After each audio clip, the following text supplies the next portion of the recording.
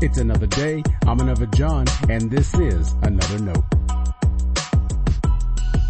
Today's edition of Another Note is titled, My Confession. Our scripture reference for today is taken from Acts 10, verses 44 through 48.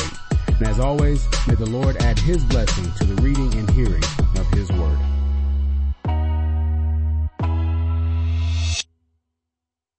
Several years ago, I read a book that, not to be dramatic, set me free. If you guessed the Bible, you'd be half right. The Bible sets us free every time we read it, and that idea is a part of today's devotional thought.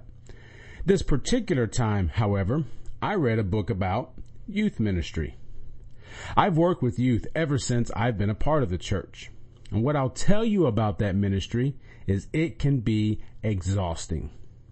I confess that it's exhausting because you're always giving every effort to teach young people how to follow Jesus, but at the same time, living with the expectations of family and churches to babysit, keep track of, and entertain teenagers.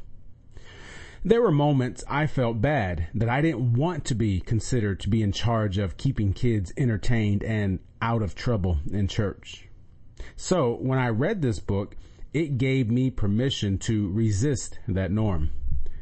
The book was titled Giving Up Gimmicks, Reclaiming Youth Ministry from an Entertainment Culture. And that was the word, gimmicks, that I had come to see youth ministry as. In other words, it was a constant effort to find the next gimmick to get kids to show up. And parents weren't all that willing to help teach the important things like prayer and Bible study with me. So, since you're still reading, can I keep confessing? A lot of other ministries feel the same way. On one hand, there's the effort to incorporate new people into the life of the church. On the other hand, you almost have to work just as hard to get people already connected to the church to participate in what's happening. And how do a lot of churches try to do that? One word, gimmicks. Gimmick ministry is exhausting ministry. It's frustrating, it's expensive, and in many ways, it's a waste of time. So what's the alternative?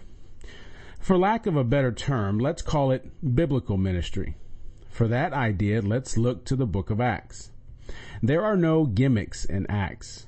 The Church of God was built on prayer, the Word of God, and the unique fellowship of the body of Christ. Think of what constitutes ministry today. Think about your church. Would the early church be able to do what it did if it prayed like we do today? If they heard the kind of preaching we hear so much of today? If they had the kind of fellowship we try to put on? Remember that great scene at Cornelius' house? Cornelius is often remembered as the first Gentile convert. As Peter and other Jews are at his house, Peter is preaching the word. As a result, the whole house is filled with the Holy Spirit. Everyone is filled with the Spirit. And this amazes Peter's group because they have been sure that God would only give this kind of gift to people like them. What we see proven is that God's gift is for everyone. But don't think that just happened one day out of the blue. Before that moment, Cornelius, a prayerful man, heard a message from God. Peter received a vision from the Lord. Listening to the word of God was what brought about the Holy Spirit's movement that day. And that's what the church needs to reclaim. And don't worry, there are churches that have realized this, and they are thriving. God is moving. My encouragement to you is to give up the gimmicks. Don't put up with them either. Rather, trust that the Spirit can and wants to move today through prayer and God's Word, and that God will move through you as you dedicate your ministry and your life to those things. Stay blessed.